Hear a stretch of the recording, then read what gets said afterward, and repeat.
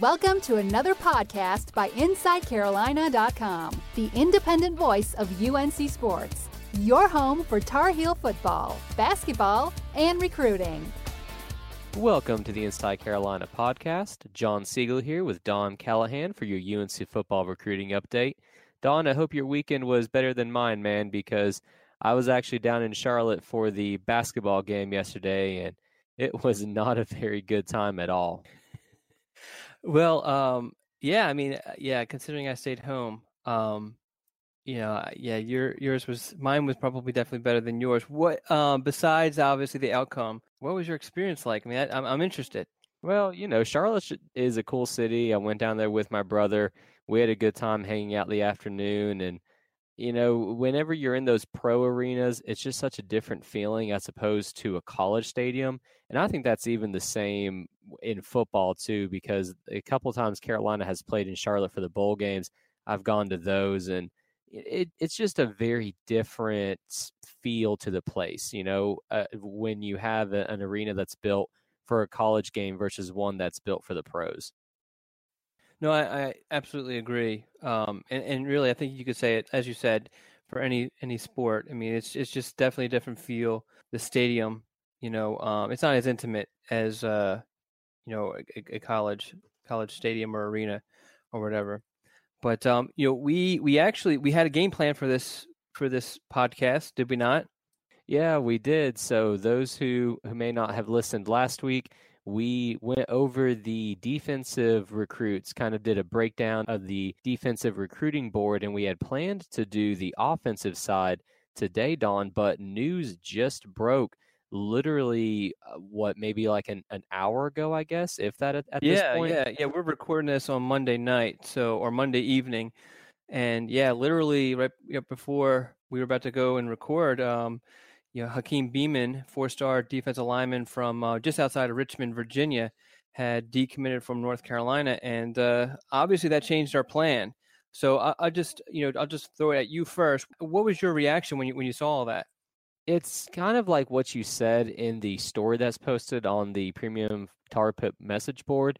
I don't think this was exactly an unexpected development, but I think that the timing might bode a little bit better for Carolina than, say, if Beamon had done this next November. I mean, obviously you would have liked to keep him on the commit list because he's a great prospect, 4-star kid on the defensive line, where we talked last week, Don, the staff is trying to bring in at least 3 guys. But in terms of just Beamon, I think a lot of people were kind of reading the tea leaves on him. I don't think this was really that unexpected for those that were actually following his recruitment. Yeah, absolutely. And yeah, the thing is that a lot of other recruits have been committed to North Carolina, been committed to other schools, and taken visits to other schools, and have still honored their commitment to that school, whether it be North Carolina or someone else. And that might have ended up being the case with Hakeem, but right from the get-go, when I would interview him, basically really from the first time he started visiting other schools, I just never got any sort of warm and fuzzy feelings from him towards North Carolina. And it was definitely kind of a red flag. And I felt like once schools offered him, something probably was going to happen. But he actually didn't decommit right away when the offers started coming in. And he had some big-time ones, Alabama, Penn State, Virginia Tech, that started to come in. Now, really, the red flag that really kind of came to us, though, was last week. We were planning on going by his school to do a on-location feature on him, and also kind of getting a better understanding of what's going on. Maybe I was misinterpreting stuff, obviously. In hindsight, I was not. And I actually had to set up with the coach, and then the coach responded later that afternoon and said, hey, we're going to have to cancel. Hakeem's, doesn't want to do any interviews, which I thought was odd considering he's committed to North Carolina. I'm a reporter that covers the school. It's the first time that has ever happened to me, whether it's a commit, non-commit, whatever. So the coach did offer to talk to me over the phone. He didn't really have a great explanation, which I felt was even stranger. Although the coach is a new coach, he actually has not been he's coached in college, but hasn't coached the past couple of years, and was now just recently hired at Byrd High School, but was not yet working at the school yet. So he doesn't interact with Hakeem as much as a typical high school coach. So I kind of understood why he wouldn't have so much information, but just the whole situation seemed kind of odd. And I kind of felt like, okay, maybe this is a sign of something to come. And sure enough, Monday he tweets out that he is no longer committed to North Carolina. So where does North Carolina go after losing the 4-star defensive commit in Hakeem Beamon? Well, fortunately for North Carolina, it doesn't really have to necessarily go anywhere because so early in the process that there's a lot of open doors. And if you're going to have a kid decommit, this is probably the time that you're going to want him to decommit, because you don't have to. You're starting from scratch with a lot of these kids already, so it's not going to matter. In addition to that, the staff really was kind of like, okay, for defensive line, as we talked about last week, they want to add 3 defensive linemen, and then they're looking in-state, and this is a really, really good in-state defensive line class. And then North Carolina is known for producing great defensive linemen. So I don't know, I'd have to look back, but I don't know if the state has produced as many. And North Carolina has offered 5, which is a lot for one position in state, but there's probably 5 more that the staff could offer. I did a story last week on a kid, Terrell Dawkins, that North Carolina could easily offer. He has offers from Florida and Tennessee and a couple of other schools, and North Carolina likes him, but you have these 5 other defensive linemen in state that North Carolina likes just a little bit more. And so I think what you're going to see is UNC kind of sticking to that game plan with focusing on those 5 defensive linemen. Those are, let me see if I can name them off the top of my head, CJ Clark, Joshua Harris, Christian Rory, Savion Jackson, and Jaden McKenzie. And all 5 of those have been offered, and all 5 of those have visited North Carolina at least once this offseason. CJ Clark has made a couple of visits. Joshua Harris has made a couple of visits. And then Savion Jackson actually just visited a couple of weeks ago, and Coach Thigpen has really kind of got on him and really has put North Carolina in a positive direction with him. So things are looking good. If this would have happened in November, as you mentioned, or December, then it would have been a not so great situation. You would have to kind of start from scratch from someone that late in the game, which wouldn't have been good. But the timing is really good for this. So why do you think, Don, that he did commit to the Heels only to kind of go lukewarm, as you said? Was it a case where Carolina offered him when he had yet to blow up, and he kind of just saw the bright lights, or was it something along those lines? Yeah, I think it was a situation where he gets an offer from North Carolina. North Carolina showed him a lot of love early on, and he kind of looked at the attention that he was receiving from other schools. It wasn't nearly as much as North Carolina was giving him. He looked at the fact that other schools weren't offering him, but North Carolina did. And I honestly feel like he felt like he wasn't going to get the big time offers. And so he jumped on it. And then he started to realize that these other schools liked him, but they were a little bit more cautious with their approach. And they just wanted to get him on campus, wanted to see if he would travel, for a visit. And once he started doing that, the offers started to come out. They started looking at his film. The other thing with him is he's played out of position. He's being recruited as a defensive lineman. Schools are saying defensive end, but he clearly is going to grow into a defensive tackle. But he's mostly played offensive line in high school, so it takes a little bit longer to evaluate a kid like that because you're projecting them for the opposite side. You need to see a lot of film. You need to have all your coaches kind of on the same page with it. So that's what took a lot of schools a long time. But credit North Carolina for discovering this kid when they offered him. I don't think he had any stars whatsoever. Eventually at 3, and then was bumped up to 4 once he started to kind of blow up a little bit. Yeah, unfortunately, he will go down in the annals as, another kid that Carolina jumped on. And then when those powerhouse schools start coming, it's difficult to hold on to recruits. And that's just something that historically Carolina has struggled with. Yeah, and it actually, that kind of pops in mind. We haven't done a ranking recently. And is it too negative to do a ranking of the top 5 decommitments North Carolina has had in the past 15 years or so? Let's not. I don't want to scrape off those old wounds, Don. There's no need to pour salt into them. All right. We'll disregard it then. Yeah. But hey, let's take a very quick break here, Don. This will be a little bit of a shorter podcast than usual, but we do have something else to talk about, which are the brand new recruiting territory assignments. That story also posted earlier on today. So we will wrap up this pod with that. But in the meantime, we are going to take a quick commercial break. So we will be right back after this. And we are back with the Inside Carolina Football Recruiting Podcast. John Siegley here with Don Callahan. Don, to wrap up this podcast, let's talk about the recruiting territory assignments, because with the staff overhaul that occurred over the last 2 months or so, it looks as if the recruiting areas have really changed. And I think the biggest thing is that Coach Brewer is no longer going to be recruiting that Charlotte-Mecklenburg area. Yeah, and that really for a while there, they would, North Carolina would have things set, and then a coach would leave. Then you get it reset, and then a coach would leave. And then that just constantly happened. And they thought that they had everything set. They had Thigpen, who just had arrived in January. He was going to get a portion of Georgia, and then he was going to get Durham and Wake counties. And he was going to have Northern Virginia. And then Brewer leaves, and obviously you have a huge hole in your recruiting game plan because, as anyone who follows recruiting knows, or North Carolina recruiting knows, Charlotte is really kind of the epicenter for North Carolina's recruiting. It's the most fertile recruiting grounds in the state. And if you want to win the state, you have to do well in Charlotte. And Coach Brewer, I feel like, did a really good job of establishing relationships and landing some top guys out of Charlotte. He wasn't 100%, but nobody's going to be 100%.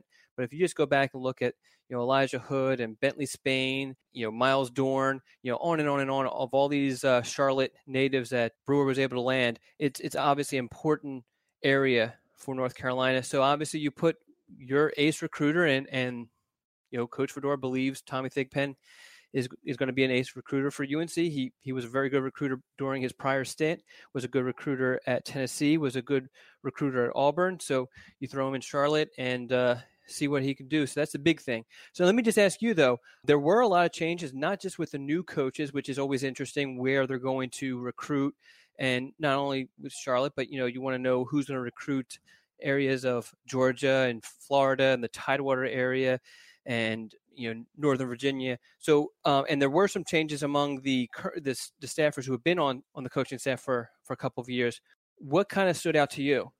What stood out to me was that the new running back coach, Robert Gillespie, is going to be recruiting the East Central part of the state, which includes some of the bigger ones are Johnston and Lenoir counties. There's a lot of talent that come out of those two, and then especially when you look at Lee and Harnett. So that shows me that Coach Fedora really does think that Gillespie could be one of the top tier recruiting guys on staff. And the rest of it, I didn't really see, anything that was too shocking. I mean, I think Henry Baker is listed as now recruiting the mountain area. And correct me if I'm wrong, Don, but the mountains have kind of been, where they tend to put maybe the guy who needs to kind of hone his recruiting skills. Because number one, there's not a whole lot of Division I talent that comes out of the mountain area of North Carolina. And number two, that area is very pro-Tennessee. I mean, that's where I'm from. I grew up with it. So I feel that that's kind of where they put almost like the training ground guy at. Yeah, and I was going to say that despite all of that, one of my favorite people hails from the mountains of North Carolina, a one and only John Siegley. But no, you're right. I mean, the mountains just don't consistently produce. Really, last year they had one guy, Andrew Leota. Before that, they had his brother Pete.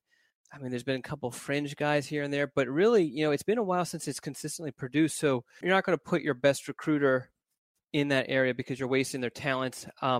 I wouldn't take it as a slight for Henry Baker, although keep in mind that this will be his second year at the Power 5 level recruiting. But with that said, someone who was formerly in that area, Chad Scott, that was his area the past couple of years. I mean, he is becoming a rising star for North Carolina, and he does it very discreetly as far as with the recruiting. I mean, he was very instrumental in North Carolina landing William Barnes and Ed Montilus, and they will tell you that. But a lot of the attention and it, the credit definitely goes to Coach Cap also, but laying the foundation there was Chad Scott. And like I said, he's the type that doesn't want the attention because he feels like that makes him a target, but he was definitely working that hard. The other guy too, Antoine Green, is one that he really worked hard, found out exactly what he needed to do, who he needed to impress in in Central Florida. He obviously will continue to have Central Florida, but that's where he's from. He obviously has ties there. He did really well last class, as I mentioned, but they moved him from the mountains and put him in Wake and Durham counties, which outside of Charlotte, that's probably, it's going to depend year to year, but that's probably one of the stronger areas for the state of North Carolina. Durham County has fallen off the past couple of years, but for a while there, it was just consistently producing top-end talent. So that's eventually going to come back. There's just too much talent in the area. Wake County has a couple guys every year, really, if you think about it, Wake Forest, North Carolina, which is located in Wake County, with Wake Forest High School and Heritage High School. I mean, they have tons of kids. So I'm expecting Coach Scott to spend a lot of time there. So, yes, I mean, that's one of the things. The other thing that I thought was interesting is that you mentioned Gillespie having what we call it the East Central territory of North Carolina, and that gives him Johnston County, which kind of sets up things strategically pretty conveniently, because you have Thigpen, who is recruiting Savion Jackson, a 4-star defensive lineman out of Clayton, which is located in Johnston County, and that's obviously outside of Charlotte. So Thigpen's doing that more because Jackson's such a top target. Obviously, Deke Adams is going to be involved in that recruitment of Savion Jackson. But now that you have Gillespie as the area recruiter, you're going to have 3 guys, including Gillespie, who has developed a very good reputation as a recruiter, attacking that one kid. Now that you kind of heard that, what's your thought on North Carolina and its chances with Savion Jackson? Well, you brought it up before I did, because I was actually going to talk about him as well. I mean, I think it's an absolute necessity, because Savion is one of the very top prospects in North Carolina for this year. I mean, he's on the cusp of being a potential 5-star kid. And to me, if you ask me who do I want the most in state, it's probably him right now. And I know that that's even considering Quavaris Crouch, but I'm not very high on UNC's chances with Crouch. But with Savion Jackson, if you have that combination of Thigpen, Gillespie, and then, like you said, even his position coach, Deke Adams, you're talking about 3 guys right there that can all hopefully form that really strong connection and try to pull this one in for North Carolina, because, man, landing a talent like Savion Jackson would be just huge for UNC's class. Oh, absolutely. No, I agree. And I think that, I mean, I'm with you. Crouch is the top guy in the state, but North Carolina, especially without Brewer, North Carolina doesn't have a chance with Crouch, in my opinion, unless Thigpen can work some crazy magic. I mean, his recruitment is so crazy right now. But UNC has a puncher's chance with Savion Jackson. It's playing from behind, but if you have Gillespie, Thigpen, and Deke Adams on him, UNC definitely has a chance. One other thing that gets caught my eye when I was gathering this information for the territories was Luke Pascal and some of the areas. Now, he doesn't have a great area of North Carolina. He has the Northeast, which traditionally doesn't produce a whole lot of guys. But this year it has J.R. Walker, who we've talked about a little bit, but he's probably, even though I think we have him ranked as a 4-star, I don't think he gets as much attention as that he really deserves for the type of talent he is. And some of that is because he's playing in the middle of nowhere. And then also another guy, Shaheem Battle, who's in Rocky Mount, he falls into his area. He's a guy who was just starting to blow up a lot. And the fact that Pascal's on him is going to be his first test. I thought it was also interesting that Pascal, it has Richmond, Virginia, and the Tidewater area, which most UNC fans would probably rank the Tidewater area for UNC as the second most important area as far as recruiting is concerned. And then on top of that, he has Southwest Georgia, which North Carolina's had some success there. It produces some good players, but UNC has a little bit more success. And I was actually more intrigued by who was going to get Gwinnett County, which is Gillespie, because Gwinnett has been one. It's just brimming with talent, but also North Carolina has had some success with getting those second level players who end up being really good players for UNC, like a Trey Shaw or a Donnie Miles. And if getting second level players from Gwinnett County is you're getting some good players. I mean, it sounds bad, but those players are good players, and they've been good for North Carolina. Yeah, absolutely. And it's all about those relationships. And we'll finish up with this, Don. The final thing that stood out to me was that Heckendorf is going to be recruiting the Orange and Person counties. They're obviously going to have Heckendorf also be in on every quarterback recruit. But Person County is where the 4-star defensive tackle Joshua Harris is at in this recruiting cycle. So the fact that Heckendorf is going to be his area recruiter, that also stood out to me. So that will be an interesting wrinkle to me to see how Heckendorf can, kind of maybe make the inroads there for his position coach, Deke Adams, and we'll maybe see if one of Gillespie or Thigpen also get involved with Harris because he is a 4-star kid at that position of need. Yeah, and I think it wouldn't surprise me if Thigpen and or Gillespie get involved. You brought up the fact that Heckendorf is recruiting quarterbacks nationwide, which I think is important, and I think that's the way you should recruit that position because it's such an important position. And that really, I mean, he will definitely help out with Joshua Harris, but really what you want from Heckendorf is for him to pull in some big-time quarterbacks. That's what he did last class. The other thing, which is interesting, which as far as I know, I haven't seen done before. I mean, Coach Cap has always been actively involved in all of the recruitments of offensive linemen. Case in point, what I mentioned earlier about William Barnes. I mean, the only reason why he's involved with William Barnes because Coach Cap has never had, underneath North Carolina, he's never had a territory in Florida, is because William Barnes is a 4-star offensive lineman. So during prior years, Coach Cap has had an area of Georgia. Now he will have no outside the state areas. Instead, he will just like Heckendorf, he will recruit offensive linemen nationwide. And I think it's going to be interesting to see how that helps him land top offensive linemen. Yeah, and Coach Cap really has improved his recruiting in recent years, in my opinion. So we'll see if he is able to keep on reeling in these 4-star kids. But we will go ahead and end this one, Don. We will aim to do our offensive recruiting board breakdown next week. So unless if some other breaking news happens, that will be the plan.